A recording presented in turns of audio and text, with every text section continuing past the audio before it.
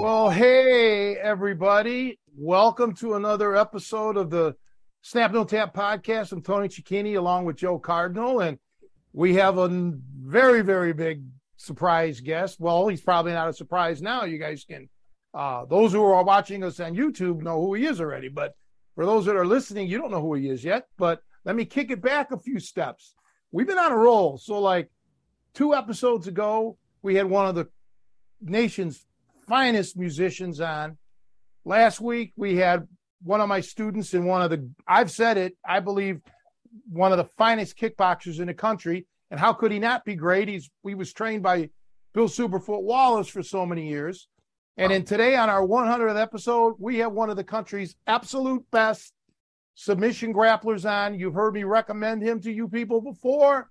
It's an honor to have him. He's a living legend, believe it or not. He is awesome to have you. Welcome, Mr. Erik Paulson, to the podcast. What an honor. Thanks, guys. Thank you for having me. Oh, we're really excited. This is great. Way to make it a 100th episode. This is awesome. Wow. Yeah, it's funny. The 100th episode, that was like the 100th anniversary of the UFC. I cornered Brock for the 100th, and it was such a big deal. Wow, that is huge. Kind of quinkadinkle that I get to be on the 100th episode. Or the You're Mr. 100, yeah. Everybody's good luck charm for that. That's awesome. Yeah. Well, Joe, you've got a whole bunch of questions lined up. Why don't you have at it, man? Well, it's usually weird because normally I kind of come at it with the assumption that we're going to have to tell everybody where you're from or let's get the basic story. And it's like everybody who listens to this podcast is going to know, but I always feel like I should just rehash things and like start at the beginning. Actually, before we actually started recording, we started talking about your background. You're originally from Minnesota. Is that right? Yep. I was born and raised in Coon Rapids, Minnesota. And at 19, I packed my bags to come to California for martial arts with Dan Inosanto and college and modeling and acting at the time. I'm still working on getting my modeling career going. No such luck yet, but still that's do awesome. Hey, you could do hair, you could do nails, you could do your smile. I got it all. Yeah, I'm a trifecta. But that's interesting because I was actually reading up on your profile that so when you moved to Minnesota, which is really cool. So you had already been involved enough in martial arts that at 19 you're like, I'm going to relocate to train with Inosanto. Because I think obviously, but was it like the early 80s when you did that or late 70s? That was 1986. Okay, so like mid 80s. I graduated 84, and then in 1986 I packed my bags. I went to spring break. I went out to visit my aunt. She lived in Indio and Palm Desert, and I went and visited her. And I was like, man, California. I went there for Christmas, and I came home with a beautiful tan, and everyone's like, whoa. And I go, I think I want to move to the sunny city. I need to get out of the cold winters. And that was before they had the electronic car starters. So you could warm up your car in the house. Yeah. All my friends in New York have those. They start their car up a half hour before they get in it. It's all toasty and warm. Yeah. Obviously, being in the Chicago area, we've got it cold, but it's nowhere near as cold as Minnesota. Oh my God! Because you guys even like in the buildings have like basically those hamster tubes to get from building to building to avoid getting out, right? That's the bad news.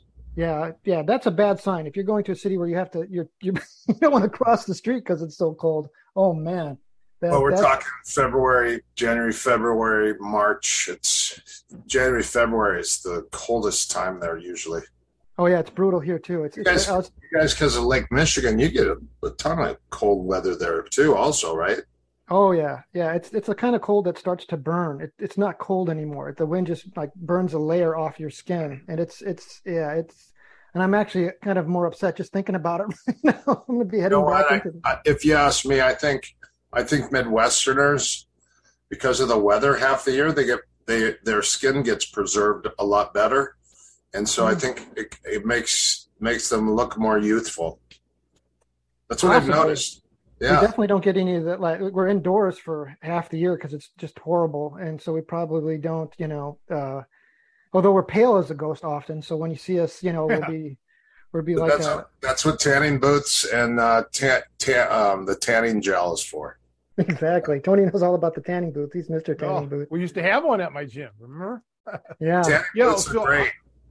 I was originally from Cleveland, and I moved to Chicago, kind of similar with you, but I not for modeling or acting, but for music, because had already done most of my training and shit. But so I understand that. And you said you moved in '86. I moved to Chicago in '87. So Wow.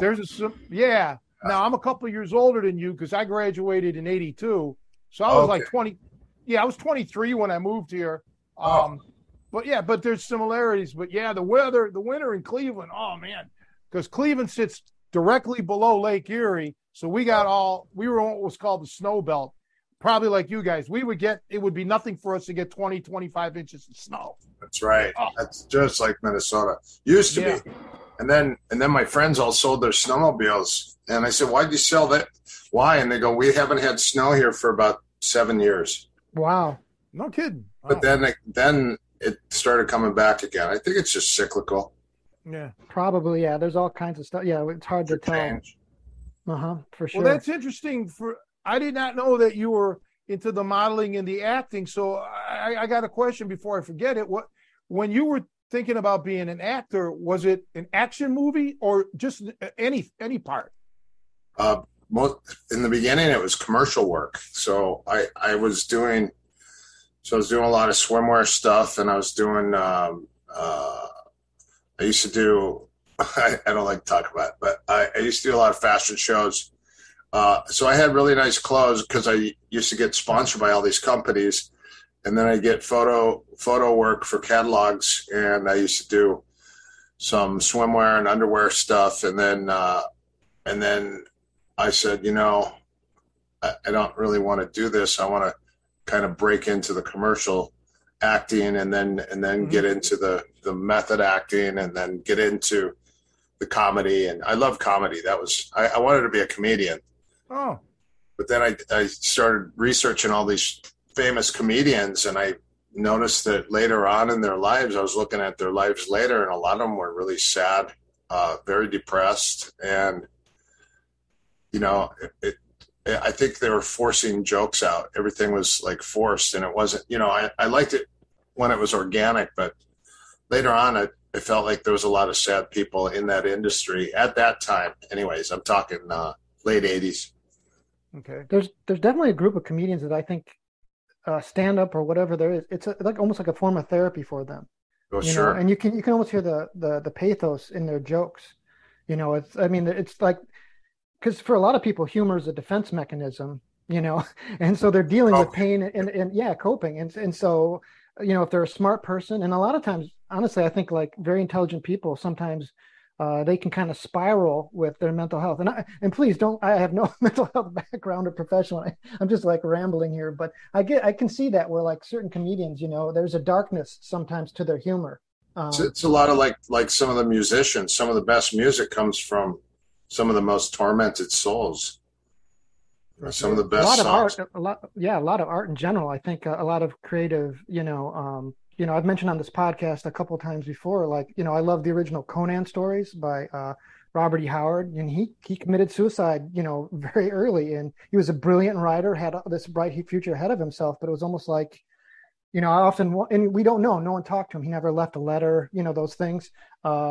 But you just think when you have that powerful of a mind, a creative mind, if you get fixated on something that's, because there's a lot of sadness out there. Let's face it. The world can be a tragic place. And I think whether either it's happening to your personal life or your just awareness of the world around you, I think it can go badly for a lot of those creative types, and it's very intellectual types. So and I think the entertainment industry in general can be very risky. I mean, there's a lot of money, there's a lot of access to things. So it's definitely it can have clearly, I mean, we've all heard the stories, of all the great stars who've, crashed and burned and left us too early. So look at Frank Frazetta. Frank Frazetta's work, a lot of his art is very dark, but it's pretty cool. It's like the Conan. It's amazing. Yeah. I love his stuff. So you look at some of it, you go, whoa, that's pretty dark. Yeah, for sure. But, I also worked at a jazz, rhythm, and blues club. I was a bartender for almost 9 years at this place in LA, in Venice. And we had some of the best musicians from jazz, rhythm, and blues come in and play regularly. It is kind of weird because I wasn't like a huge fan at first.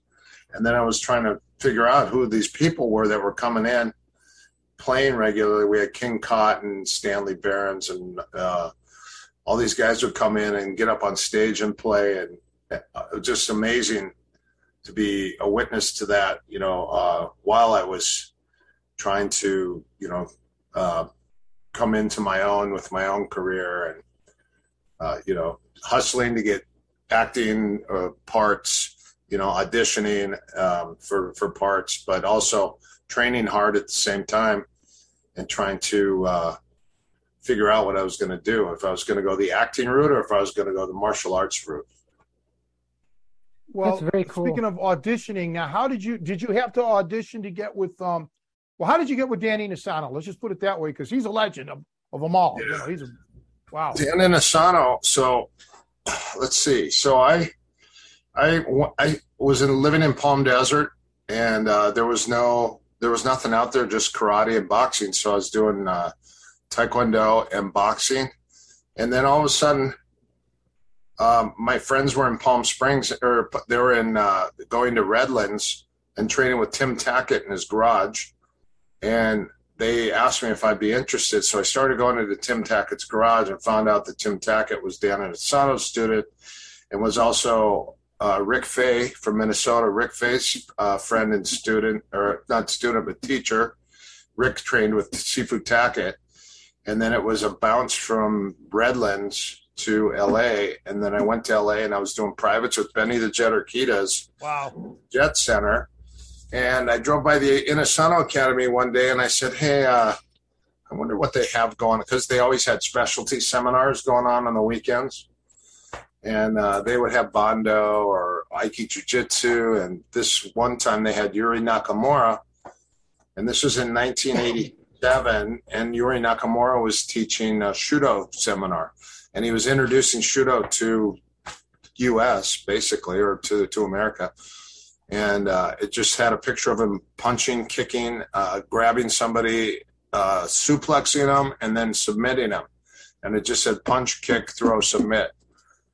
And that was the first seminar that I actually got to take at the Inosanto Academy. I did the Aiki Jiu-Jitsu, I did Silat, and Nino Bernardo was there teaching Wing Chun. So I was trying to take all these things, but I really wanted to try to fight because, I had already had years of striking, and my brother is a wrestler. So we, incidentally or accidentally, we used to wrestle in the living room, which I say is America's favorite pastime. I was a gymnast. A gymnast. I wasn't a wrestler. So Greg Nelson and I were gymnasts competing against each other, but he wrestled too. But a lot of the wrestlers on my gymnastics team were really cocky and brash, and they weren't easy to get along with, and they always wanted to fight. So I kind of at that time had a little beef with a few guys, not wrestling, but a few guys. And then my brother and I used to always argue what was better, kickboxing or wrestling. And I would usually try to kick him in the head when I had a chance, and he'd just grab me and pick me up and slam me, and then we'd end up on the ground. So I already knew that, that the fight would end up there. And so I needed to learn to do something about it. And while I was in Tim Tackett's garage, he told me about the Gracie family, about these Brazilians that came to America that had an open challenge. And he said, you should go do some privates just to see what it's like and come back and, report to us to see what it's like. And it was funny at the time, Guru Dan Inosanto, I was riding in the back of his car or his van as he was teaching college martial arts class at Harbor City College. And he was stating, and Larry Hartzell was in the van with us, and he said, I'm looking at the Gracie Jiu-Jitsu. It looks like ground judo to me. It just looks like Newaza. And he said, I don't see any difference. And I go, well, they have more emphasis, I think, more on their guard and stuff than they do, more off their back than they did. Like judo had all the different positions and stuff, but they really focused more on their guard. That's what that was back then. So in 1987, 1988, I got to do a seminar with Yuri Nakamura.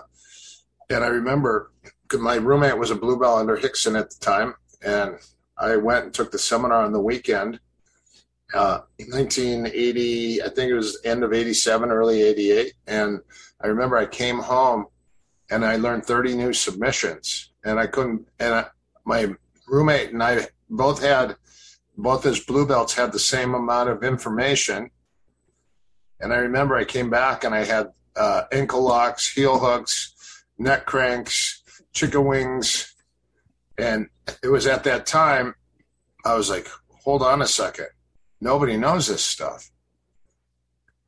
Because all the guys, especially in South Bay, because it was, the home of where Gracie Jiu-Jitsu was, that's how I got kind of shot into the whole wrestling, catch wrestling, and I was doing both of them at the same time. I was doing jiu-jitsu silently and quietly, and I was going to the Shudo, doing privates with Yuri Nakamura and the catch wrestling, and then training with Larry Hartzell and then Gene LaBelle, and trying to learn as much as I could about that aspect of things. And then I became good friends with Rico Ciparelli. And then Rico and I traded catch wrestling for wrestling. So Rico is one of Dan Gable's guys. And next thing you know, my grappling went more from jiu-jitsu, more to a catch style, with a lot more wrestling base. So I kind of got to get a little bit of both. And I also did judo when I was in 1974. I did judo when I was a kid and competed in that. But it was never the same as training in the garage privately, and then also getting to learn the catch wrestling from Yuri. And Yuri's catch wrestling was of Carl Gotch lineage. So I know Lou Thesz, you're under Lou Thesz, right? And many others, right, Tony? Yes. Yeah. Stanley Rodvon originally in Cleveland in the 70s. And then I met Lou later on, and Lou was like, just a wonderful, I can't say enough good things about Lou Thesz. Wow. But, you mentioned Larry Hartzell. I just want to say quickly that I met him twice out here when he was doing a seminar for another guy that I was training as well.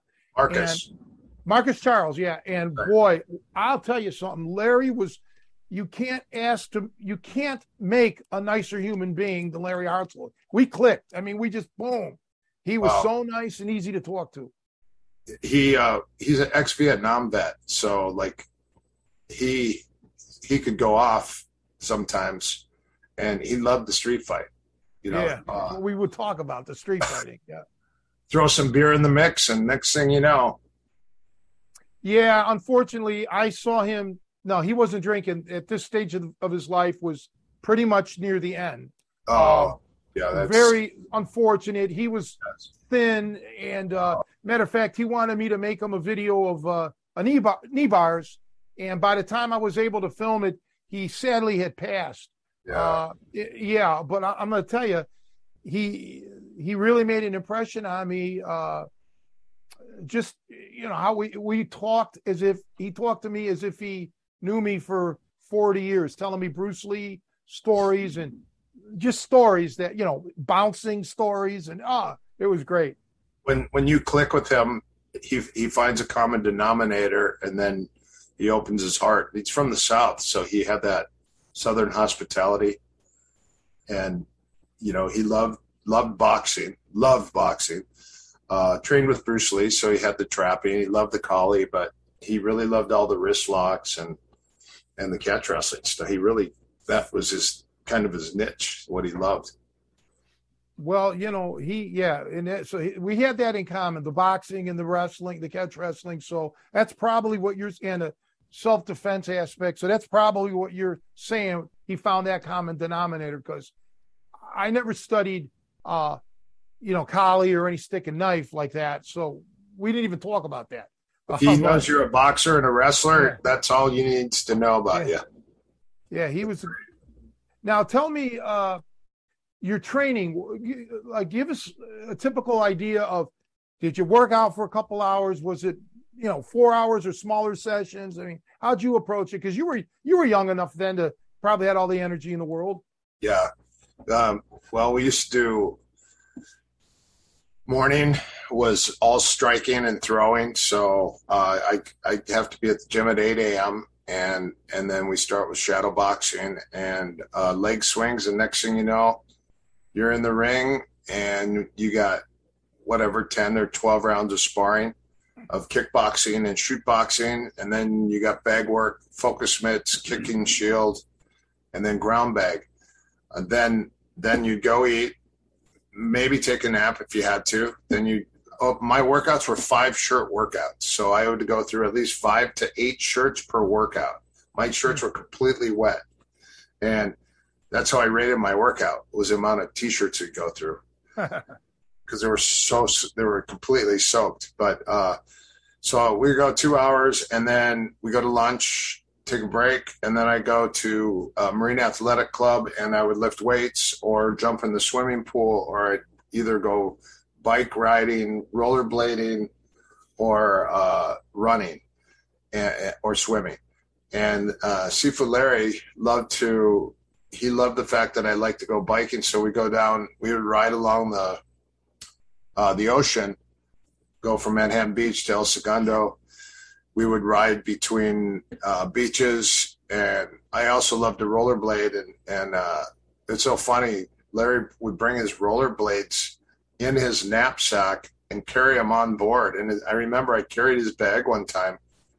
He had a green duffel bag, and he goes, "Todai, grab my bag." So I picked up his bag, and his bag, it was literally 120 pounds. And I go, "Larry, what do you have in this?" He goes, "I got my rollerblades and I got my weights."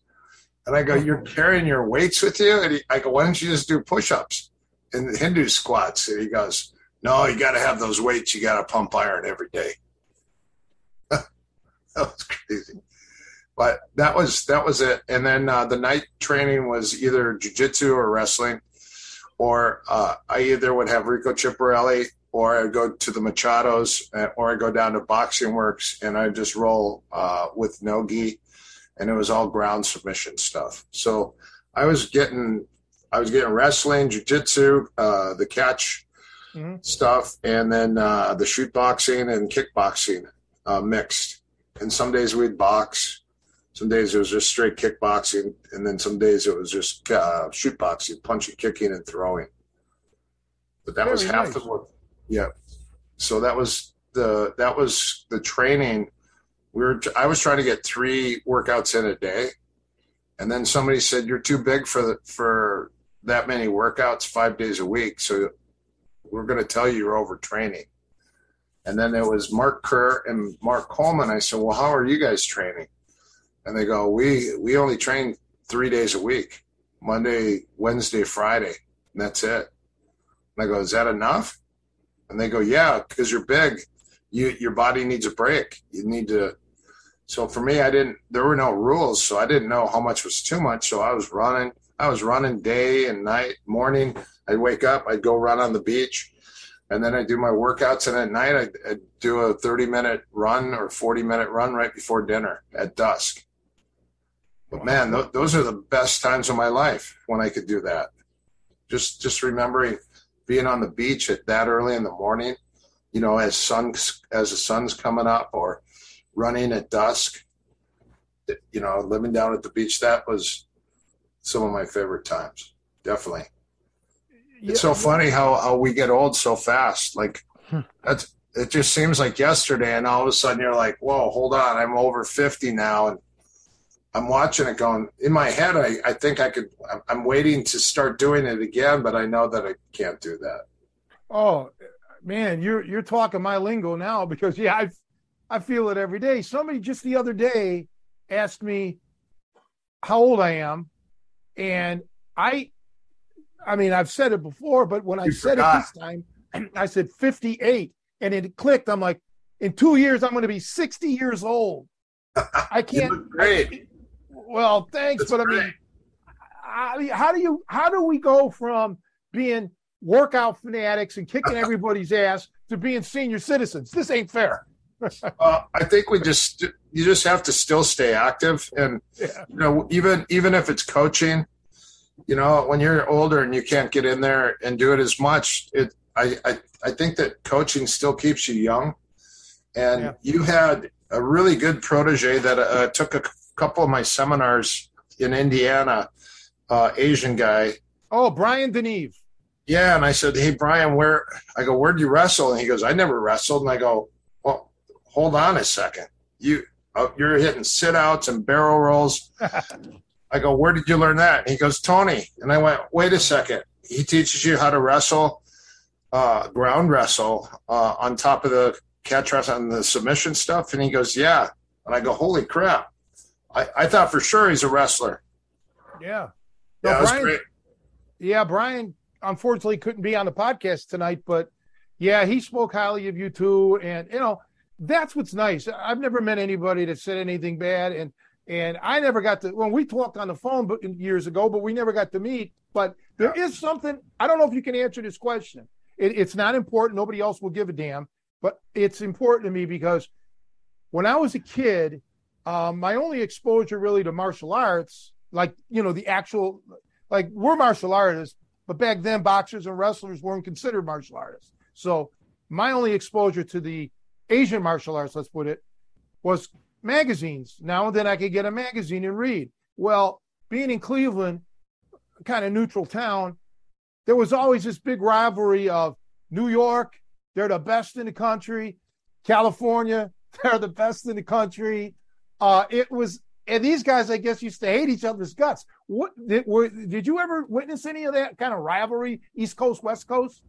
Yeah, because of it was the karate though. Because back then it was more the karate style. So it was like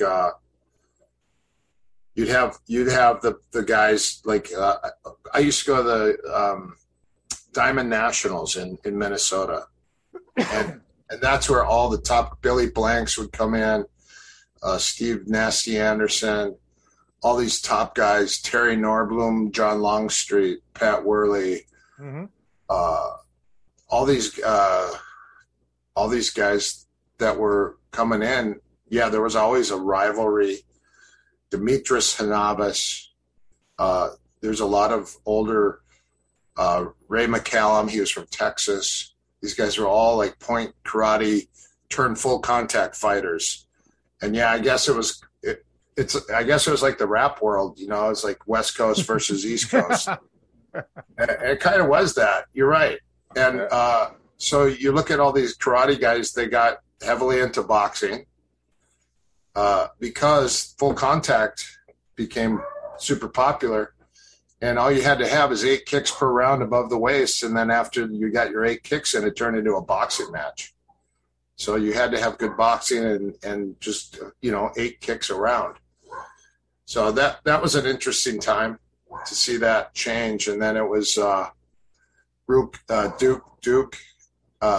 Rufus and Duke. They were actually starting to cross fight the ties. And that's why Duke started actually incorporating a lot of the Thai boxing into his training, because his brother used to challenge those guys. And they're like, hey, what is this style? with this. These guys are just kicking so hard, and that's when like Benny the Jet was going over to Japan to fight, and he was fighting alongside with Tadashi Yamashita, was bringing guys, and they had a lot of fighters going over there, and they were challenging their American style kickboxing, which is predominant hands with good jump back kicks and good round kick hook kicks with the boxing versus the Japanese Thai boxing style. More Japanese style back then. It was mostly because Japan was a huge market for, same with Pride, but they'd love to have the foreigners come in and challenge them. Very nice. Big. I wasn't really involved in the karate world, but I do remember I was real young. I'm talking like maybe 10, 11 or something. And Cleveland had a guy who was, supposedly, I don't mean it like he's lying, but he was the first, I think, karate world champion American guy and he was from Cleveland. His name was Algene Carulia, and he lived on the west side. I lived on the east side. I was a kid. I met him once, just not even knowing, who he was until like weeks later when I read about him in a magazine. I'm like, Jesus, I met this guy. Remember Manson Gibson? Wasn't he from that area or somewhere around there? That name rings a bell, and I'm not saying he was or wasn't. The name rings a bell. I'm not sure. Manson Gibson used to run backwards. He would run 7 miles backwards. He had the weirdest style of karate and kickboxing. He would knock everyone out, but I go, well, what makes him so different? He goes, well, you know how you do your runs forward? He does them backwards. Huh.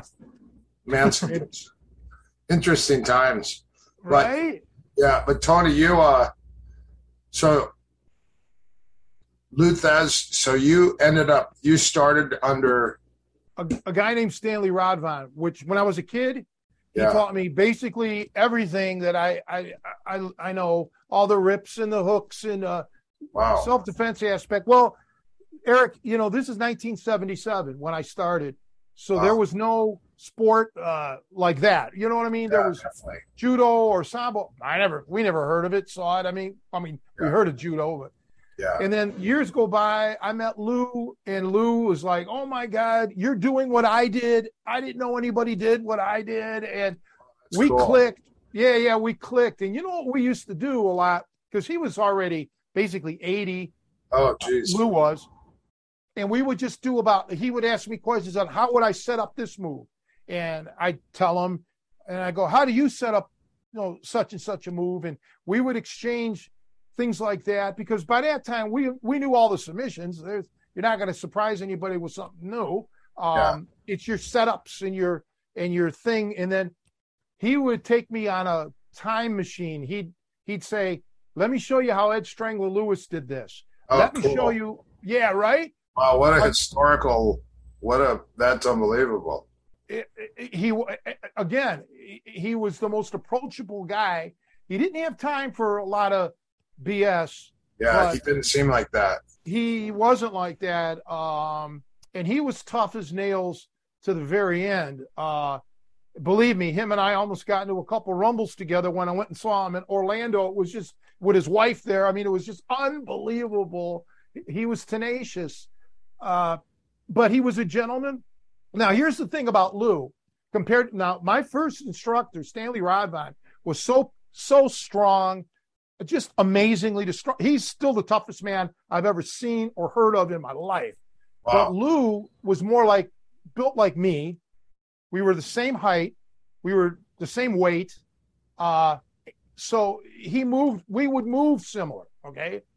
Well, not when he was 80, but you know what I'm saying, in his prime. So we had a lot of similarities. Our styles were very similar. So we clicked like that. I miss him. It's like 20 years basically since he passed away. And how old was he when you were training with him? Well, let's do the math. I met him in 1998. I think I met Lou in 98. So I knew him for the last 5 years of his life, basically. And I was with my first coach for 5 years. So, yeah. But Lou, here's the difference. When I was studying with Stanley Rodvan, I was a young boy, and I became a young man with him. When I was with Lou, I was already a grown man. So you approach things differently. You can ask questions that you don't as a kid. You don't think to. Kids are seen and not heard kind of deal. So but blending these two guys together was, I just hit the jackpot. Kind of like you being able to train with Yuri Nakamura, and then you have the Machados or whomever else. Yeah, Machado, Dan Inosanto. Yeah, it was very. Yeah. And that was one reason why I tried to get from Minnesota to California, because I knew that there were so many superstar martial artists out here, like Sexton for Muay Thai. Rob Kamen came out, and I used to spar with him. He became my sparring partner. Lucio Riker was out here. They were all searching their careers. And then for wrestling, I got to meet up with Rico Chiapparelli, and he said, "Hey, I want you to come down and try to catch these guys." And I said, "Who are these guys?" And he goes, "Don't worry about who they are. Just try to catch them." So I got to roll with these three wrestlers, and I didn't know who they were. And I go, "Who are these guys?" He goes, "That's Randy Couture. This is Dan Henderson." And then there was another guy. His name is Dennis Hall. He was from Iowa, and gold medalist. And these guys were all like highly accoladed wrestlers, but Rico wanted to see how they would fare against a guy that was trying to submit him. And I didn't know that Rico was trying to play that off to see where I was and where they were. Mm-hmm. So, just trying to get into an area and get around the right people. You just kind of are fortunate to meet the right people at the right time, and everyone kind of falls into place like that. I mean, for you to get catch wrestling like that, especially as like your first art, that's amazing. Yeah, and the guy went to my church. I mean, that's how we met. He was much older. He was a World War II concentration camp survivor. He's from Poland originally. Yeah. So he was actually older than my grandparents. He was 70 years old, basically, when I started with him, like 69. Yeah, but it didn't matter. I mean, he was still doing strongman shows and bending coins. So that part was part of it.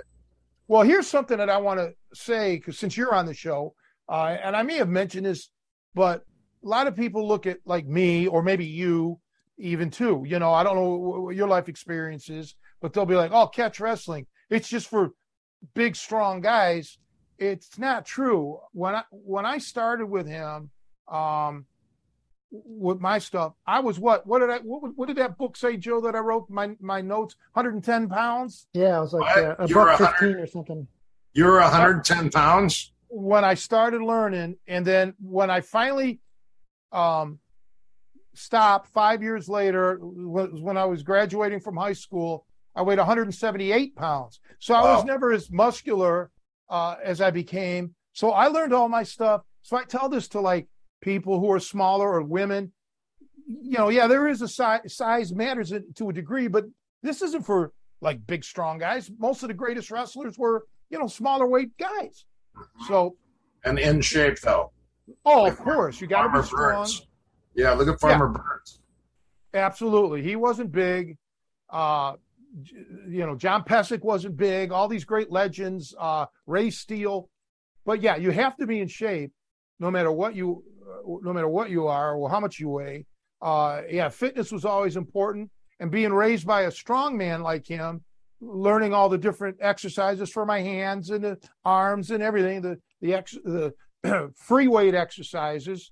So I didn't have access to weights at that point. Really made a difference. But there's a lot of. See, I didn't know this about you. There's a lot of similarities between us that I wasn't aware of. Yeah, gymnastics for me was very similar body weight exercises, pull-ups and dips and Hindu squats. And we used to do jackknives for your stomach and crunches. Every workout in gymnastics, we had to do 200 push-ups, 200 pull-ups, and 200 dips every training session. and that was during high school. That's a ton of stuff. But the body weight exercises, but you got to learn the old school stuff, the old school exercises, and with the European slant, and the cool thing about Radvan, he traveled the whole world. Well, I shouldn't say the whole world, but he traveled a large portion of the world wrestling. This is before World War II, wrestling and doing his strongman shows. So, like Lou Thesz, who was a bit younger, Lou traveled the world and, wrestling, and got to see how athletes do things from different parts of the world. And one of the things Lou used to tell me is, we'd watch a wrestler, let's say in India, for example, he's wrestling in India. He'll see a guy do some moves, and Lou would be like, you know what? There's potential there. We can work this. When I get back home to America, I'm going to work this into something, meaning turning it into a more combat-oriented tactic. So, yeah, those guys, Radvan, Lou Thesz, they came from an era that really doesn't exist now, and they were luckily able to pick up so much just from being all over. One thing, when I was in Japan, so I got to go, I was training Josh for Pride, and on a Friday night, him and Matt Hume decided to go to dinner, and so I had the night off. It was the night before his fight. So I jumped on a train, and I went to the Snake Pit, and I got to see Billy Robinson. And this is probably about 6 months before he passed. But I went there and I said, "Hey, I'm here to train with you, sir. Could I jump on the mat and take your class?" And he just looks at me and he goes, "No." He goes, "Roll with him." And he points to his top guy. And I said, "But I want to learn technique and the catch wrestling from you." Mm-hmm. And he said, "No, just roll with my guy. I want to watch you." And it was funny because he was teaching. He wasn't watching us, but he was watching us out of the corner of his eye. Okay. But he made me go with his guy, and I just wanted to learn from him. But Matt Hume told him when I first went to the Snake Pit, they said, "Who are those guys?" He goes, "Well, that's Josh Barnett, and that's his coach, Eric Paul." He goes, "That's his coach?" And he goes, "Yeah." And he goes, "Oh." And it was after that, he didn't want to share anything with me. He was kind of, hands back. Like he wanted to see, why, because he knew Josh was a catch style wrestler. And he said, "Well, okay, well, I want to see this guy that supposedly is coach, what he knows or what he can do." So I had to roll with this guy, and he was small. He runs a Snake Pit. He's the head coach there. And he goes, "Start." I go, "Up or down?" He goes, "Start down." I go, "Okay, like where? On our knees?" And he goes, "Yeah, just start on your knees." And I go, "You sure you don't want to start on your feet?" He goes, "No, there's not enough room and there's class going on. You're going to land on people. Just start down." So we started down, and it was 10 minutes back and forth. I couldn't take him down. He couldn't take me down. We were going back and forth, and I'm like, well, screw that. We got another 10 minutes left. So I pulled guard and I swept him. And then I went on top. And listen, I didn't want to pull guard. I'm in a catch wrestling school. That's all I needed to get booed off the floor. Boo, you're one of those guys. But I only did it because we couldn't take each other down. So, but it was nice that I got to go there and listen to Billy talk. And I asked him if I could take him out for some dinner. And he said, "No, I probably have a can of soup in my cupboard somewhere." And I said, "Are you sure you wouldn't let me just take you to dinner? Let me take you to a good meal or something." And he said, "No." And I go, "Well, how about a beer?" And he goes, "Now you're talking." So right. That was the best thing. We went and had ramen, and we had a couple beers. And he opened up talking about the history of catch wrestling and everything. And I asked him, and I said, "Hey," so he told me about the history of the Snake Pit in England, in Wigan, and how it was open 24 hours a day, and people were coming in off the trains all the time from all different wrestling and judo, jiu-jitsu guys, and Japanese jiu-jitsu guys back then. And then I said, "How come Why do you think catch wrestling's really lost? Why do you what's going on there? How come? What happened to all the catch wrestlers of your time? And he said, well, he said a lot of them died. A lot of them have died off. Then there are some that were really good, but they didn't want to teach anybody, so they're super secretive with their information. So it started dying off with these people because they weren't sharing their info. Yeah. And then the third thing was they were getting sick. They get it like a toothache, and there was no cure back then for a toothache except for tooth extraction or impetigo or conjunctivitis, pink eye. They'd go blind in their eye because they didn't have anything to treat their pink eye. And he said a lot of the old catch wrestlers, because of hard times and because of ailments and lack of money, poverty, they committed suicide. What a tragedy. And he's right, especially about the eyes, because Ed Strangler Lewis went blind from that, He did. They didn't have Wow. cures. Yeah. And on that same note, like when I would talk with Lou Thez about, I would name some now. So Billy Robinson was the, he knew the English stuff. So I was raised more with the American stuff. And when I would talk to Lou and I would drop certain names, Lou would get like really angry, and oh yeah, he's like, that guy's an asshole, this and that. But the more I would prompt him and we talk openly, Lou had problems with a couple of them, but business-wise, okay, because these guys became promoters. And one in particular, John Pesek, the other Toots Mondt, okay, those two. And Lou had issues with them from a business standpoint. But when I'd say, forget about all that, just forget it. Forget all the business. Let's talk about them, rolling around. And he would begrudgingly admit these guys were, fantastic. Oh, wow. So there's always that, did they get screwed somehow? Did they get double crossed? So there's a lot of that stuff. Yeah, because of the business, because that was their job, and they're carnival wrestlers originally. Yeah. And then in the 30s, when it became popular and it became entertainment, it became having your own shtick, your own move, having your own gimmick. Mm-hmm. Also, the acting and acrobatics came about, so people were looking at it more as a business than like in the old days. It was just grapple anyone that challenges you. Well, that's very true, and part of the pro wrestling, the work matches, is it really set not a lot of guys knew all the hooks, but even the ones that did, it set them back a lot because they had to change the way they trained. They had to change the way they did more of a performance art style of wrestling. Sort of like, let's imagine Jackie Chan, doing his kung fu in the movies. Yeah. He wouldn't fight like that if he had to, but a lot of these guys, they ended up, the new crop that would come in, they had to learn all the theatrical ways to escape, the flamboyance. And at least here in America, I can't speak for England, but here, that's how a lot of the real shit got lost because it wasn't needed. Yeah. Everybody was cooperating, and the style, their training was no longer, it was authentic, but it wasn't like to beat an opponent. It was to put your opponent over or make it a good performance. You know what I'm talking about. Yeah. Wow. But I wish you could have met Lou. I wish you could have met Stanley Rodvan.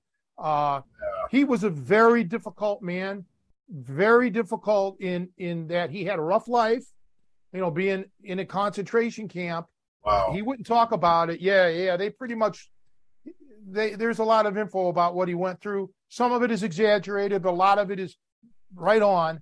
But he was rough, and it was at a rough time in America in the 70s. We were in a high crime area, and Rodvan used to tell me, I want the worst beatings you ever get to happen here, not on the street. So, Yeah, Joe knows that if I trained people like he trained me, I would have one session, and then I would have been let out of there in handcuffs. Okay, they'd have called the cops on me. It was tough. Yeah, but it was a different time. Oh, right? Yeah. My grandparents that raised me were like, you shut up you just listen. You do what he says. But Lou was more like a grandfather at that point, grandfatherly to me. And his wife Charlie was just a wonderful Southern lady. Wow. And Lou and I would talk about he would tell stories about the business.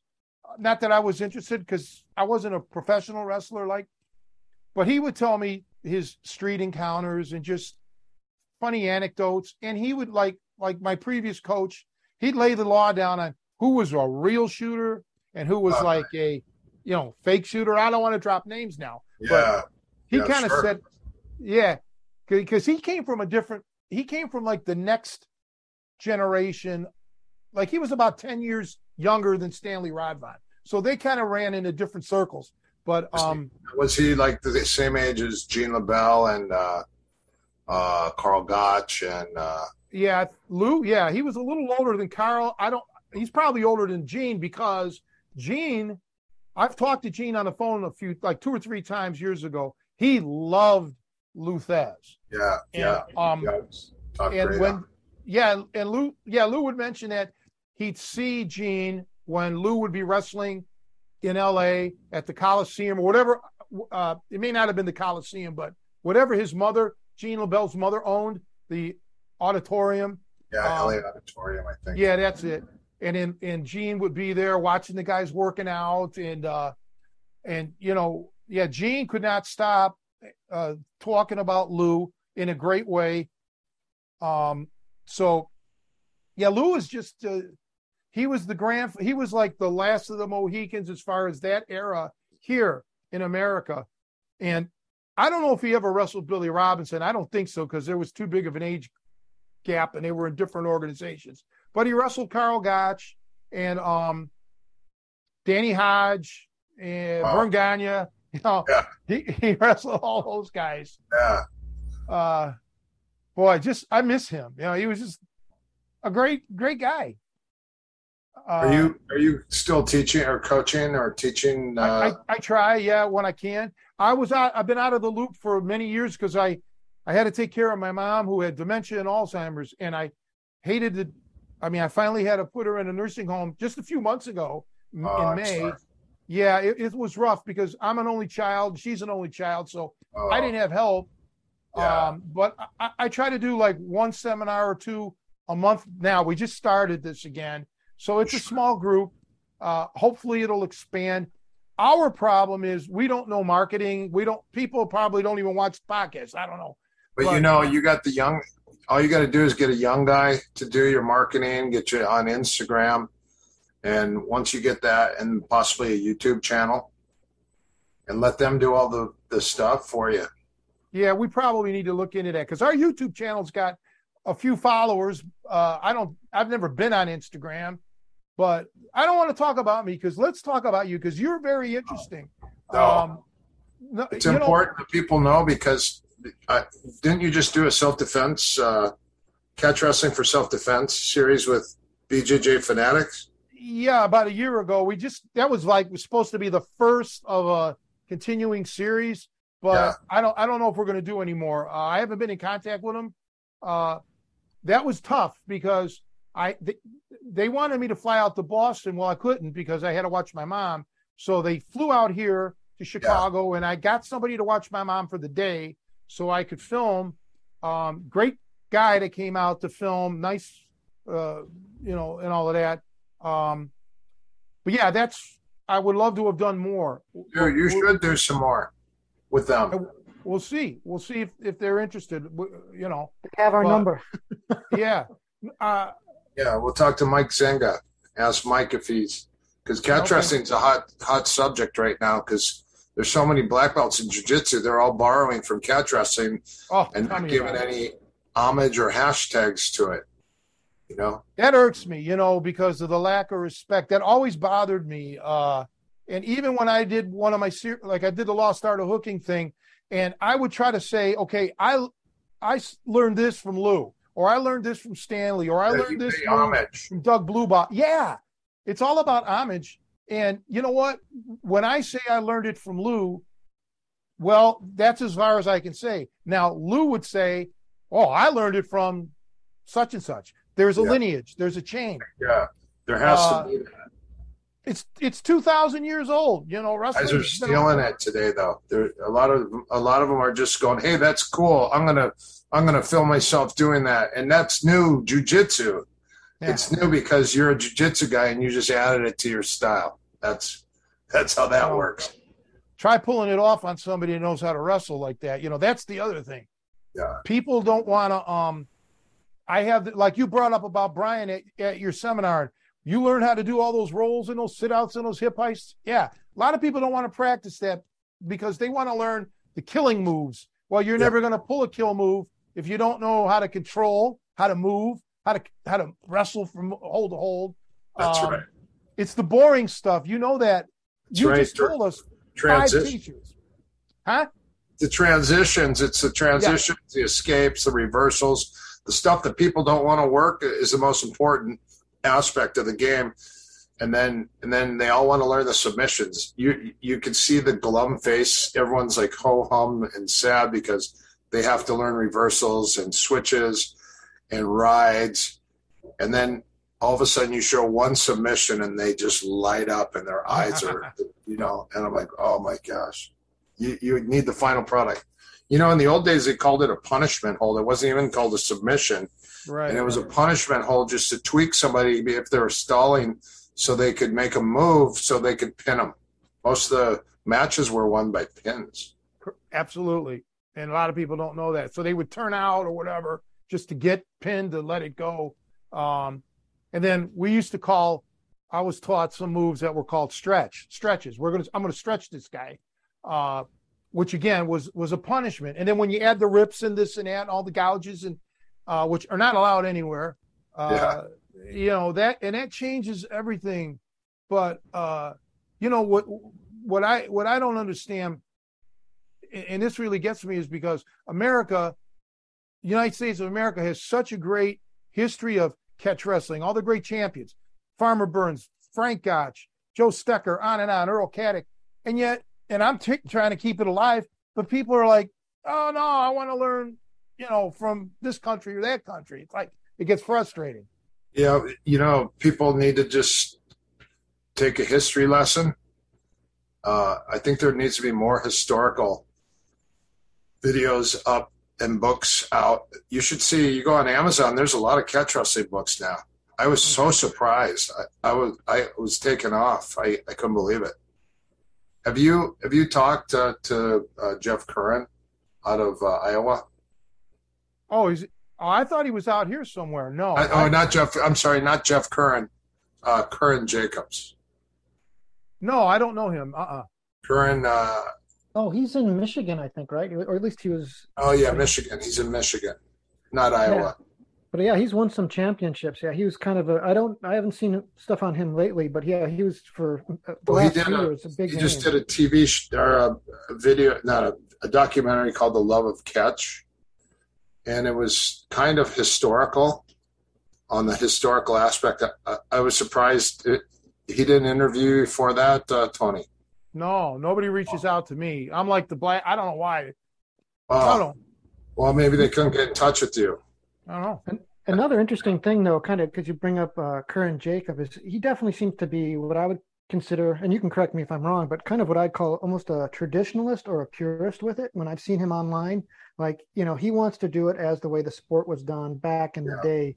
And that's cool. I mean, if you want to resurrect that and so basically the pinning, you win by pins. Yep. And there's a trade-off when you do that. And there's a big debate, and it's kind of interesting in a way because that's not what when he was taught by Rod Vaughn, it was to defend himself on the street. And so a lot of the sportive stuff was gone. So there was no pinning per se. You learned the wrestling moves, but it was closer to jiu-jitsu in a sense that you won by, you took this guy out. You broke something on him or choked him out.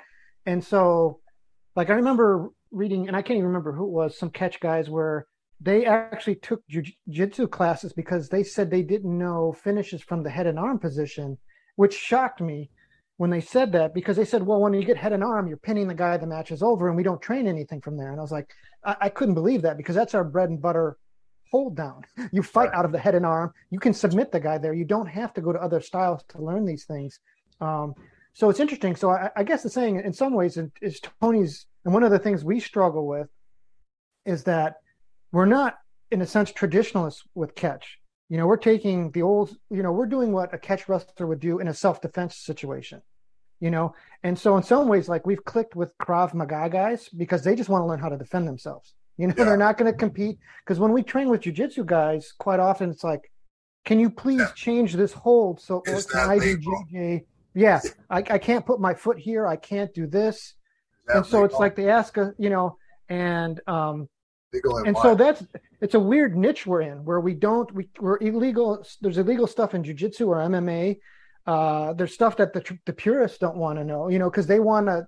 A lot of these guys are high-level wrestlers and they're looking to compete, and it's like, well, some of these things either A, are too brutal, or, like I said, they take the pinning out, which is not comfortable for them, So it is weird. So it's kind of put him in this narrow market, and finding people who, because I was not a wrestler to begin with. I wanted to learn how to defend myself, and what he was saying was clicking with me a lot more than some other styles that I'd come. I mean, everybody needs grappling for their self-defense, but it's like, oh, this is how I make it horrible. Like, this is how I really, this is when you start to see, this is how bad it can get, because when you're grappling, your body's very vulnerable, and, you give up a slight bit of advantage, the hands can get to parts of the body that are, and that's what he was taught. And so so I guess, to answer to your question, we fall between the cracks a lot. It was like, who's the market for? If it doesn't work in IBJJ, it doesn't work in traditional catch, and so that's some of the things that we're swimming up against the current on.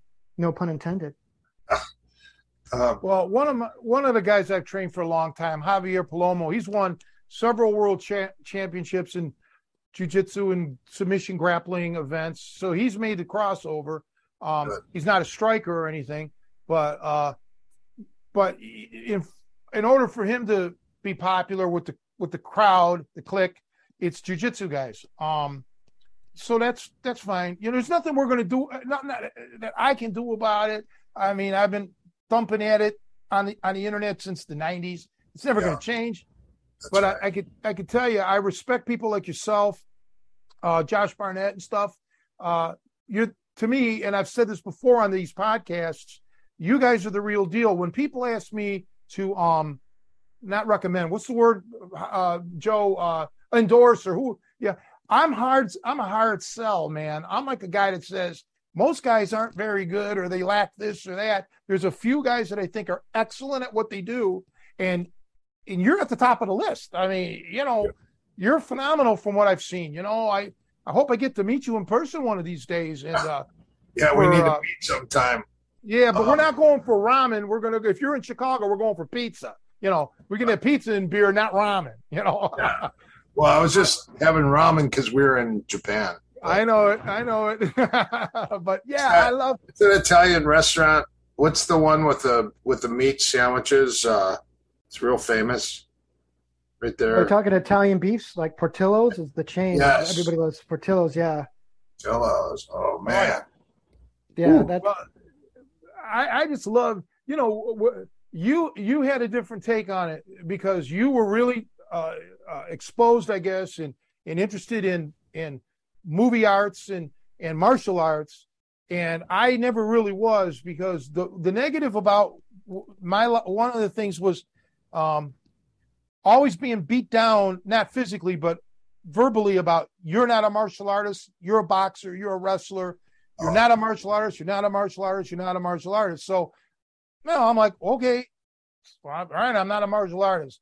Well, So boxing and wrestling are America's oldest martial arts. I know that, right? You know it. They just didn't want to hear it, even though while I'm beating them up, they couldn't understand this. So so I never really got that desire to move to California.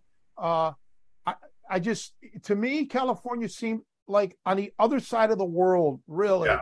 And I kind of regret it now, because You could I have had a lot been of could have been in a lot of movies. Yeah, no, not movies. But I would love to have been around it with you guys and exchanging ideas and learning different things, and that would have been so great. But because California was was a big influence growing up because most of the television shows we'd watch were like filmed in California, and you kind of get a sense of it. And I was in the inner city ghetto of Cleveland. I couldn't grasp the Brady Bunch. I had no connection to that. All right. So I'm like, oh my goodness. But I've been to California several times to do seminars, none recently, but the last few that I did were in LA, at a pro wrestling. One of my students at the time owned a pro wrestling gym, but he wanted me to teach his guys, how to really hook and defend themselves against, because they were doing this like an extreme form of wrestling where literally the fans would attack you for real. So they wanted, they wanted his guys to be tough guys. Wow. And then, but then things happen, life gets in the way, and then the pandemic hit, and the prices exploded. My student lived in San Diego. He now lives in over the border in Mexico, where it's much cheaper, and he doesn't have the gym. So things just seem to happen. But I have fond memories of LA, even Northern California. I remember many years ago I did a seminar in Beverly Hills, and I trained Daryl Goller, who was in one of the UFCs. I know Daryl. Oh man, well, how's he doing? That was Greg Nelson's coach. He so I worked with Daryl on the TV show. What was it called? Gladiator thing? It wasn't. It was Battle Dome. It's called Battle Dome. Oh. And he was a wrestler, and I had to tell him to take it easy. I go, please don't hurt any of the contestants. Wrestle. But he was Greg Nelson's Greco coach in Minnesota. And then Daryl Golar went over to Brazil and was training the Brazilian top team. Mario Sperry, Bustamante, Vitor Belfort, and all those guys. That's what he was doing.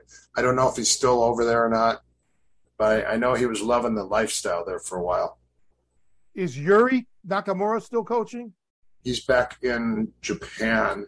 He went home, and he almost died.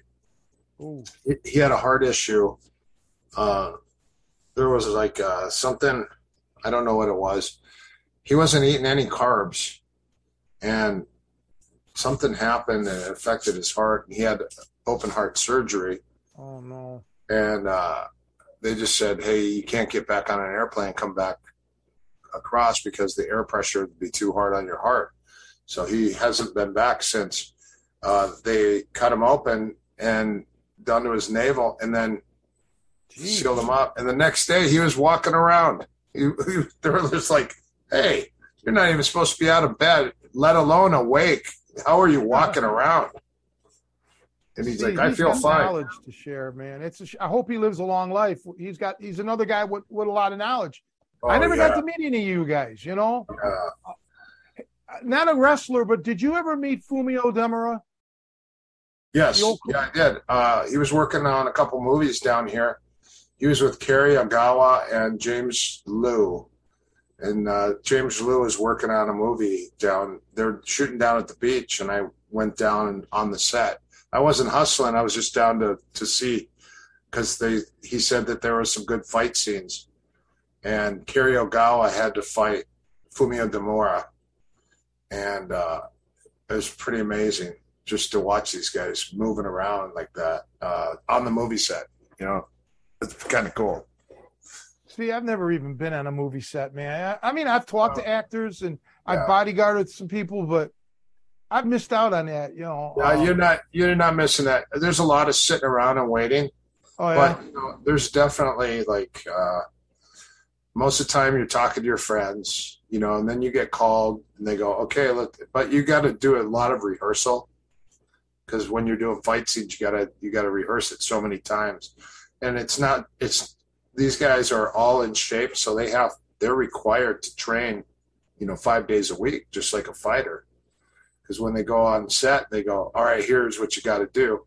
And these guys are working all the time, so they've got to be able to flip and trick and drive and burn and fall, And then when you're older, you want to start coordinating. So suddenly you're the stunt choreographer, stunt coordinator. And then eventually you want to be like Chad. Chad's now, and Dave Leach and Damon. Those are my three friends that I grew up with training. They're all directors. They're doing second unit, first unit. And the movie John Wick, that's Chad Stahelski. That was my training partner. Chad and I fought in shootout together. And now him and Dave Leach are the directors for John Wick. Now they're on John Wick 4.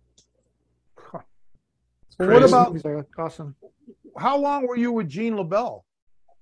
So I was able to see Gene. He used to be at all my fights, and he kept saying, "You owe me 3 hours," because I fought Paul Jones, and I got a crossface on him, and he said, I can't believe you didn't rip his face off. He goes, "I need to get with you for 3 hours and show you how to correctly rip someone's face off." And it's funny because, Gene just passed away. No. Yeah. Gene just passed away right before Antonio Inoki. So Gene passed away a month ago, and Antonio Inoki passed away. Holy shit! I did not know this. Oh no!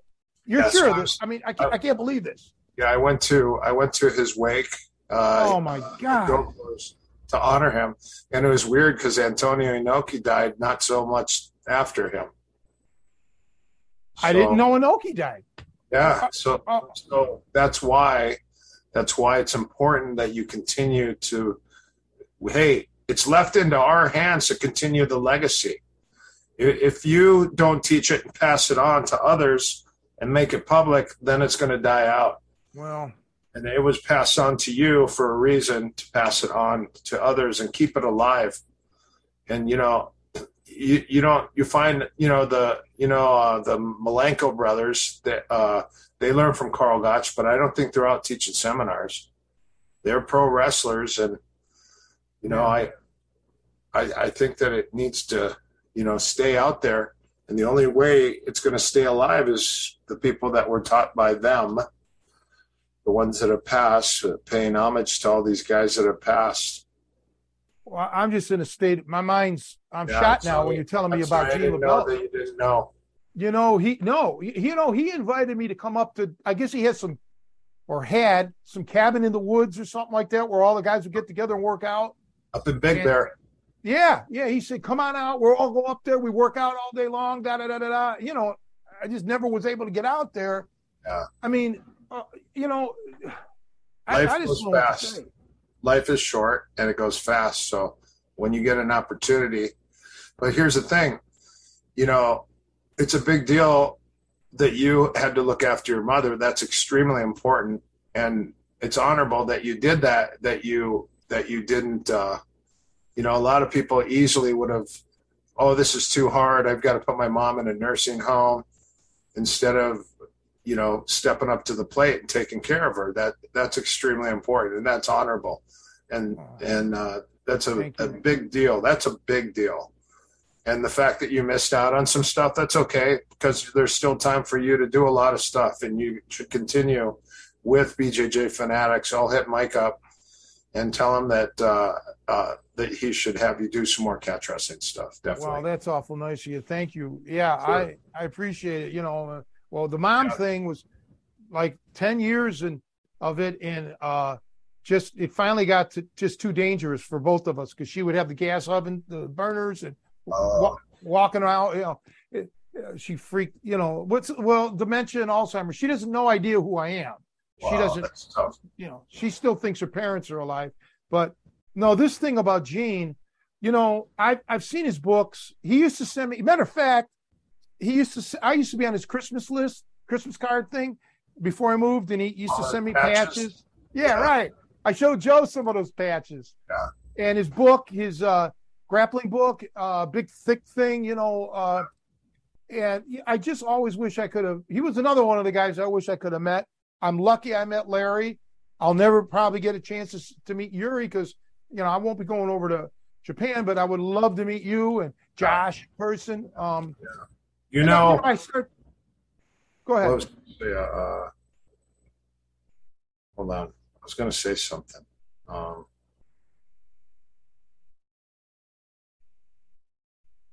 I forget. I'm sorry. Well, it's all right with me. I just hate starting to name names and then I forget somebody, and then they're like, "Well, what about me?" I'm very forgetful, but all you guys have been very proactive with not just catch in general, but you guys have been gentlemen and ambassadors to the sport of MM, mixed martial arts, and everything else. And I know that Marcus Charles, who I have not talked to or seen in 10 years or more, he thinks you walk on water. You're just a great guy. No, he does. And he thinks you're just a great guy. Oh. And that speaks volumes, man. He was under Larry, and I promised Larry I'd look after him when Larry passed. Well, I'm glad you did. Yeah. But Gene LaBelle, I called him because Bobby Bass, the jiu-jitsu guy, he was a wrestler also. Bobby Bass was the first black belt of the Machados, and Bobby's a friend of mine, and we were talking because Gene, they owned a cabin next to each other, and he goes, "I heard Gene died," and he said that 6 months ago. So I called up Gene, and I said, "Hey," he goes, "I'm still alive, Eric. I just haven't left my house for 3 years." Oh, boy. And I said, he goes, "I've got all these ranks. I got all these belts and all these ranks from all these people." And he said, "The most important thing that I have on my wall is the sadistic bastard certificate I got from Carl Gotch."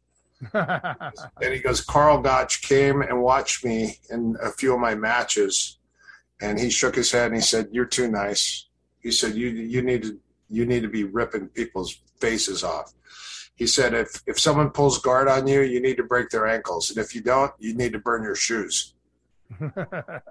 That sounds like my coach.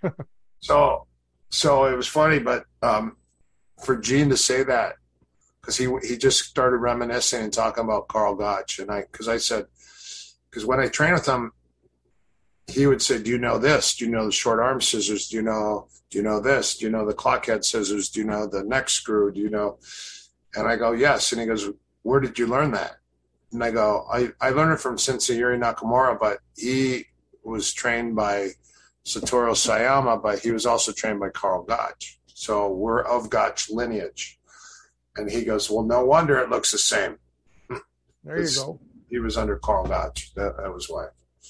Interesting. One of the thing that sticks out with me with Gene, he told me once on the phone, he's like, he goes, "My martial arts, I've got this X amount of black belts. I got all these trophies." He says, "But the house that I live in, the motorcycles that I have, all this other shit, that's because of the movies." He was right. Like, that's where he made his money. He made nothing. He said, in essence, what he was saying is he made nothing in the martial arts. It was all the movies that gave him his money. He told me, "There's no residual checks in fighting, Eric." There you go. He goes, "You want to think about movies, you got to get that residual check." Because that was still acting? I just did a movie called The Trainer, and the guy that hired me, he did American History X with Norton when Norton did that curb stomp scene with that guy. Mm-hmm. And so it's the same director, and he goes, "I want brutal and nasty fighting. The small guy's got to fight this big guy. I just want brutal, nasty crap. And the big guy's going to beat the little guy up, and he's going to give him 50 blows. And then the little guy, as he's getting knocked out, is going to come back, and he's going to just annihilate him." So there's a kick catch, takedown, toenail rip. We ripped the toenail off the guy, hit a single leg, ankle pick, hip push, ankle pick, turnover to STF. He hit a STF, step over toe hold face lock, and cross faced the guy so hard and ripped all his teeth out. The guy spit out all his teeth. And it was funny because he wanted that brutality, and all the stunt guys are looking at me going, "Your fight scene's crazy as shit." And I go, "That's what he asked for." He said, "I want funny, but I want brutal." And I go, "Well, you came to the right guy, because I can make anything funny. And he goes, yeah, but we want brutal. And I go, yeah, but it's got to be funny too. So it's coming out pretty soon. It's called The Trainer. I got to see it, man. Yeah. Were you involved with the Gangs of New York? No, that was John Peretti. Oh, okay. Yeah, John Peretti did that. You mean with Daniel Day-Lewis? No, who was? This is like an old movie now, but what was that guy that did? I thought the guy that did Titanic was in it. Yeah, that was Gangs of New York. Yeah. Mm-hmm. Well, Joe, what? The Gangs of New York. I think it was Daniel Day-Lewis, right? Oh, I don't remember. Who was it, Joe? Well, you're both right. So Leonardo DiCaprio, who was in Titanic, was in Gangs of New York, and so was Daniel Day-Lewis. Okay, all right.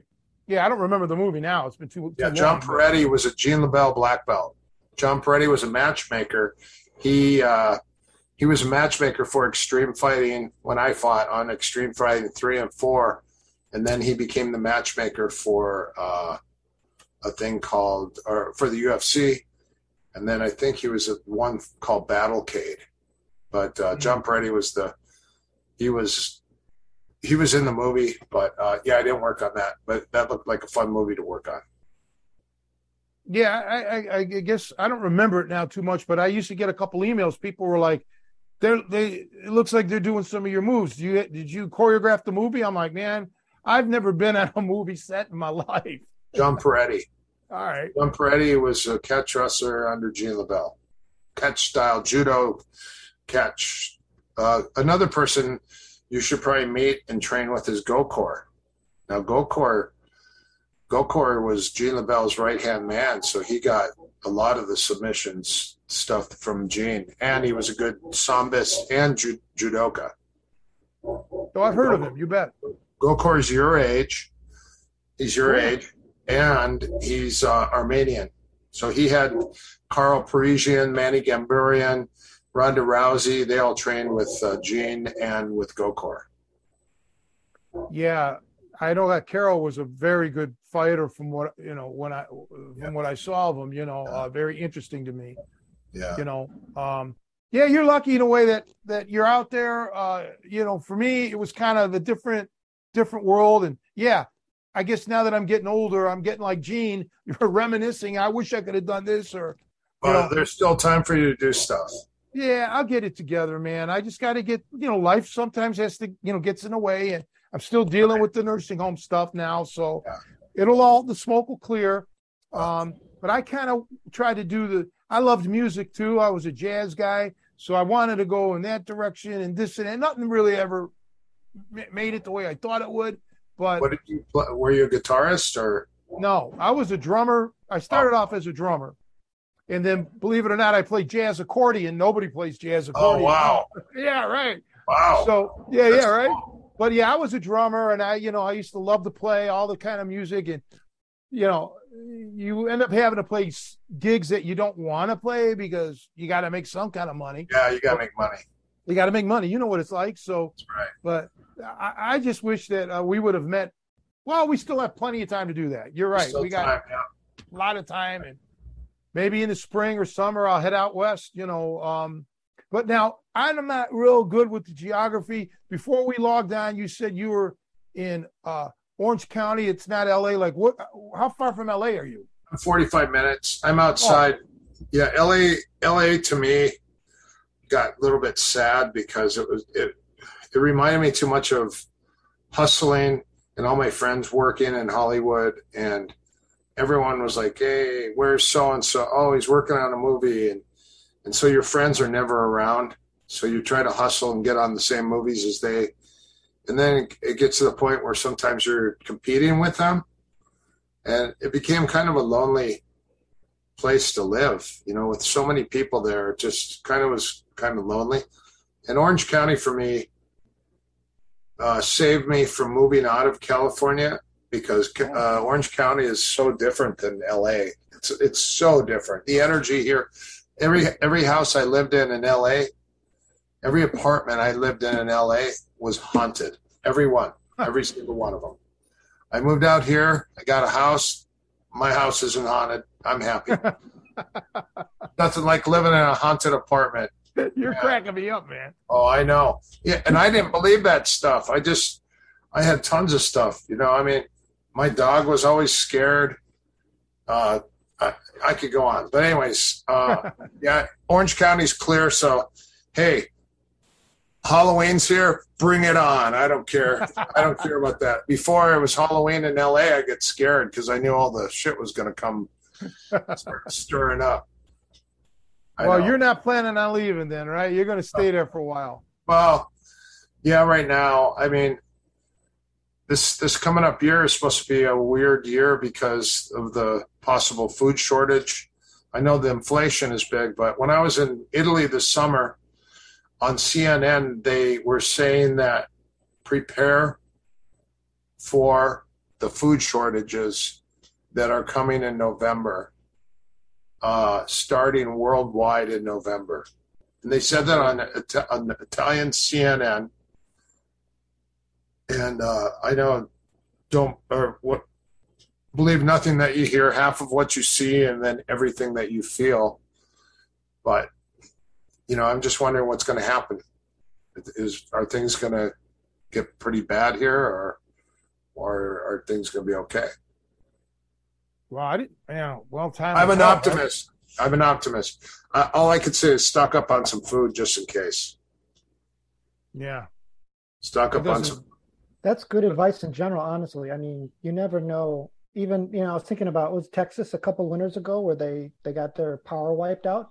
That's right. I mean, that wasn't even world events. I mean, right now, world events are very scary, right? We've got war in Europe, all kinds of supply chain things. I mean, well, a lot of people think about the nuclear. I think it's all a movie. I think it's a show. I don't think it's really going to be, I don't think that's going to happen.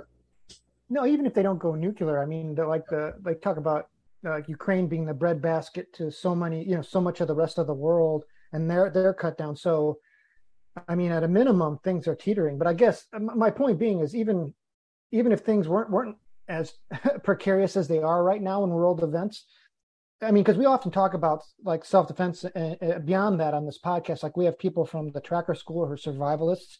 Yeah, I train a guy that does that. Oh, cool. Yeah. But part of the ethic is honestly, be prepared. It's more than just hand-to-hand fighting, to be safe. Yeah. Well, he went to New Jersey, and part of their scenarios where they had to prepare each other. They said, okay, let's say so-and-so dies. Now there's no food. We're going to have to eat him. So they had to prepare themselves mentally to eat this guy and how they'd prepare him. And then they're talking about a situation where they're coming across, and here's a guy on the side of the road, and he's raping a woman. Do you stop to help that woman, or do you continue to keep going so you stay safe? And these are all different scenarios that they were talking about. It was weird. I woke up this morning thinking about, they were talking about eating each other. And I was this training he did just recently, by the way? Yes, yes, 2 weeks. Oh, because there was something called the escape class. So I think that was it. Yeah, I totally made a pass on that when I read the description. I was like, I'm not ready for that because they have. I don't want to digress too much while we have you, but they have the scout level classes. So once you get to the scout level at Tom Brown's, you start to get these classes open to you. And so I got the invite and I read the description. It's like, this is going to be run like society is broken down, and you're going to be on the run for a week. You're right. Sleeping in the cold, yes. And it's just getting the little feedback. It's like, oh, it's even worse than that they described. So yeah, but that's cool that he went, because that was only, I think it was like open to only 30 people, the first 30 people that were in, and it was going to be run. It was, someday maybe I'll be back for that, because they don't run it every year. That's kind of like a special thing. Yeah, he's a tracker, but so yesterday we filmed some stuff for YouTube. We just did some, believe it or not, JKD and I had a dream. I woke up. They go, "What do you want to do?" It's huge right now in self-defense and catch wrestling. And I go, "Yeah, but I had a dream that we needed to do Kali and JKD and some striking." And the guy's like, well, that's not what we talked about. And I said, but that's what we're going to do. And then right then my friend shows up and he goes, I went to the escape. What was it called? The escape class? Yeah, it was just the escape scout class. Yeah. Oh yeah. But he was a scout. So he was one of the coaches. Oh, wow. Okay. They Yeah. showed me a They have, picture. They lit up the woods, and it was all smoky, and the woods were all lit up, and it looked scary.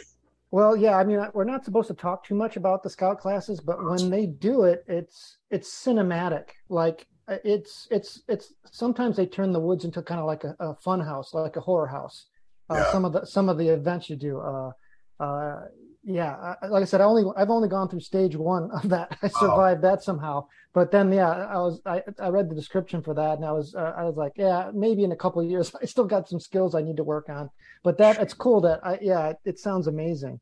I hope nothing gets to that point, you know, but maybe in our lifetimes it may get to that point, you know, because they said that we've all chose this time of life because of the outstanding things that are coming our way, to be a witness to this time that we all chose to be here at this time for these events. And I mean, it's always, hope for the best and work for the best, but you've got to be prepared for that worst case scenario. And it's not fun to think about. The bug out bag, they're saying it's cool to have a bug out bag, but what if you don't have a bug? Where are you going to bug out to? Yeah. Yeah. It's a big Yeah. one. I'm not an expert on this like you guys, but I do know that during the pandemic, I've known guys that were, one of these survivalist types. They were freaking out over the pandemic. I'm like, dude, that was nothing. Okay, if you can't handle the pandemic, you're not going to be able to handle the real thing. So, Well, I think that problem is going to happen when the food trucks stop delivering food to the stores. That's when the Civil War is going to start breaking out. That's when people are going to be trying to break through your window and break your door down and take whatever you have. So if you don't have a sustainable house, people could come through our windows easily. And that would be no big deal. You'd have to have a barricade outside, people watching all the time. You'd have to have, a good arsenal of bullets just to defend. You get three guys that have gone through these scout classes or these classes like this. They're going to come guns a-blazing. They're going to kick your door down, and they're going to take every ounce of food that you have. And if you don't have a sustainable place to live, you're going to become subservient to that. Or who knows if they're going to, if people don't have food, are they going to start opening the FEMA buildings and feeding the people that don't have, and that's getting people in FEMA camps? Is that going to happen? That's another one. Like, wow. Hopefully this podcast is getting heavy.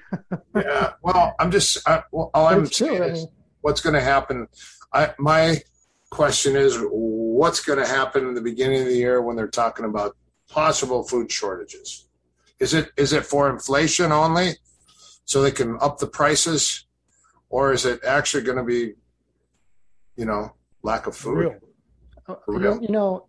What's funny, I think there's real strains on the system, clearly. Like I just saw a thing on the PBS NewsHour where the Mississippi is at record low levels water-wise, and it's stopping the ships up.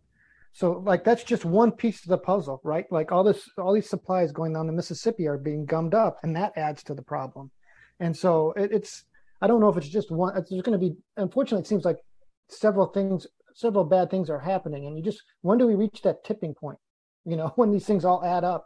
And I think just like honestly, I mean, yeah, obviously if you can be prepared to be sustainable on your own, that's ideal.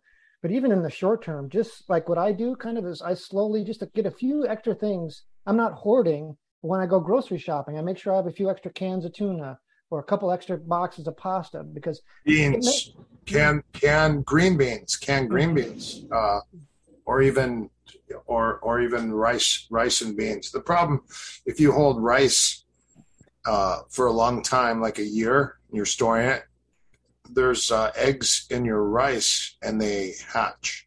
Oh yeah, I've heard about that. Yeah, the moths and stuff like that. So what do? Do you just eat them?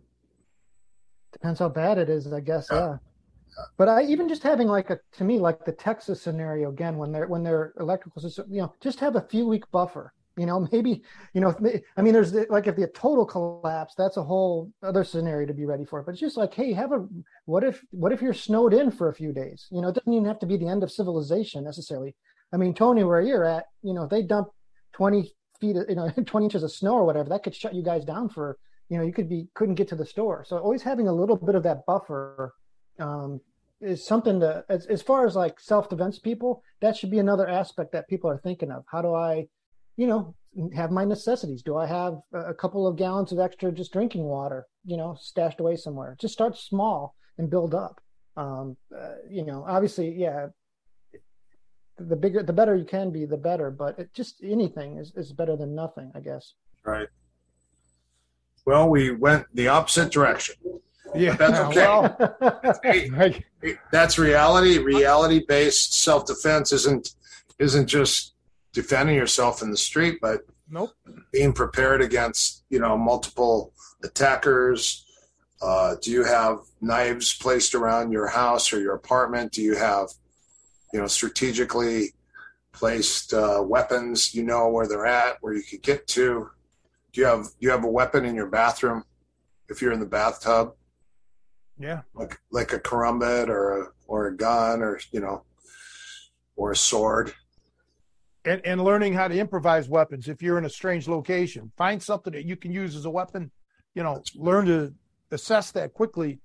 This is all my kind of shit. This is the stuff I like to do. The reality based of it. I didn't know any better. Yeah. Another thing that I think I would tell people to do is get a Ziploc bag and put a little bit, fill it half full of sand, and then put black pepper and red pepper in it and shake it up. Keep it in your pocket.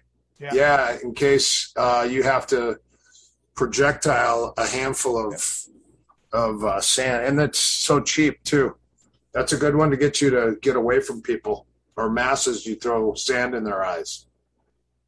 I had a buddy that always wore baseball caps. I don't, but he always did, and he had 2 fishing sinkers in the back of that hat. And he would, and he got good with that. I seen what he did to pieces of wood. You wouldn't want to get hit in the head with that hat of his. They have a hat out they sell, and it's called a snap hat or something like that, and it's really? Yeah, and it's got lead in it, and there you go. It's like a flapjack. Nice. Flapjacks. I forget what it's called, but they just grab the visor and they twap you with it. Yeah. It's got lead or something in it. That's interesting. Yeah, but I do. I know it's getting late. You're probably in a hurry, but I got to tell you something. This has been the #1 podcast. You're such an interesting dude. No, you're an interesting fellow, man. Not only are you talented, you're articulate. Joe, this modeling thing, Joe still thinks he's the best looking guy that ever lived. So you guys can hash that out amongst yourselves. I only did it because I wanted to get into the acting aspect. And then my acting, I figured all my lines and monologues that I did were all comedy. So I was like, hey, I think I want to go into comedy. Because even though I didn't try to be funny, everything I did became funny. So I'm like, I think I'm just going to tell jokes all the time. And so now if I'm out in the street, like in a dangerous area, I'm always chewing on napkins or paper. And I always carry a straw, like I'm chewing on a straw. And if someone comes running up to me, I try to spitball them, and I'm pretty good. I can hit them right in the eyes. But you got to have paper wet in your mouth the whole time. So You're nuts, man. You got to chew on it. This piece of paper. Well, I highly recommend everybody seek out Eric for training, even if you don't live in a California region. I'm sure he can set something up with you. Joe will put all your contact information, Eric, on the YouTube channel so people can reach out to you. But, man, you've been great. Thank you. Joe, oh, man, no, this is more than I ever expected. You're just cool. You're just a cool guy to hang out with. And talk. Hey, we're the same age almost. Yeah. I mean, I'm still, yeah, we are pretty much, Right. So we got a lot of life experiences. I'll talk to Mike Zinga and ask him if he could do another catch wrestling series with you. Yeah, sure. That'd be great. Sometime next year it'd be awesome. And Joe, what do you have to say about all this? Well, I'm just happy to be the fly on the wall here. I'm glad to get you two guys together and just listen. And I'm happy for our listeners. But it's like, Yeah, I'm glad. I mean, this was like I couldn't have asked for a better 100th episode. This was just awesome. Yeah. Honestly, what a great way to seal this in this kind of era of the podcast and start something new up. Like I said, I've got a million other questions for you, Eric. So maybe for hopefully we won't wait another 100 episodes to have you back. Yeah, and maybe Tony and I can head out to your place sometime, and that would be Be great. great. You guys are welcome anytime. Thank Same you so here. much. And, Anytime you're in Chicago, look me up, look him up, and we'll be glad to do anything we can. Pick you up at the airport. You can crash here. You guys live by each other? No, fortunately, No, we're about an hour apart, but it don't matter. We can triangulate. Joe's good at that. But anyway, everybody, I want to again, everybody say thanks for Eric to be out here on the show. And Thank you, Eric, guys. I hope to hear from you and see you soon. That's right. Thank you, guys. Thank you. God bless you guys. Welcome. Stay safe and healthy. You too. You too. See you Bye-bye, guys. buddy. Thank You you. Bet.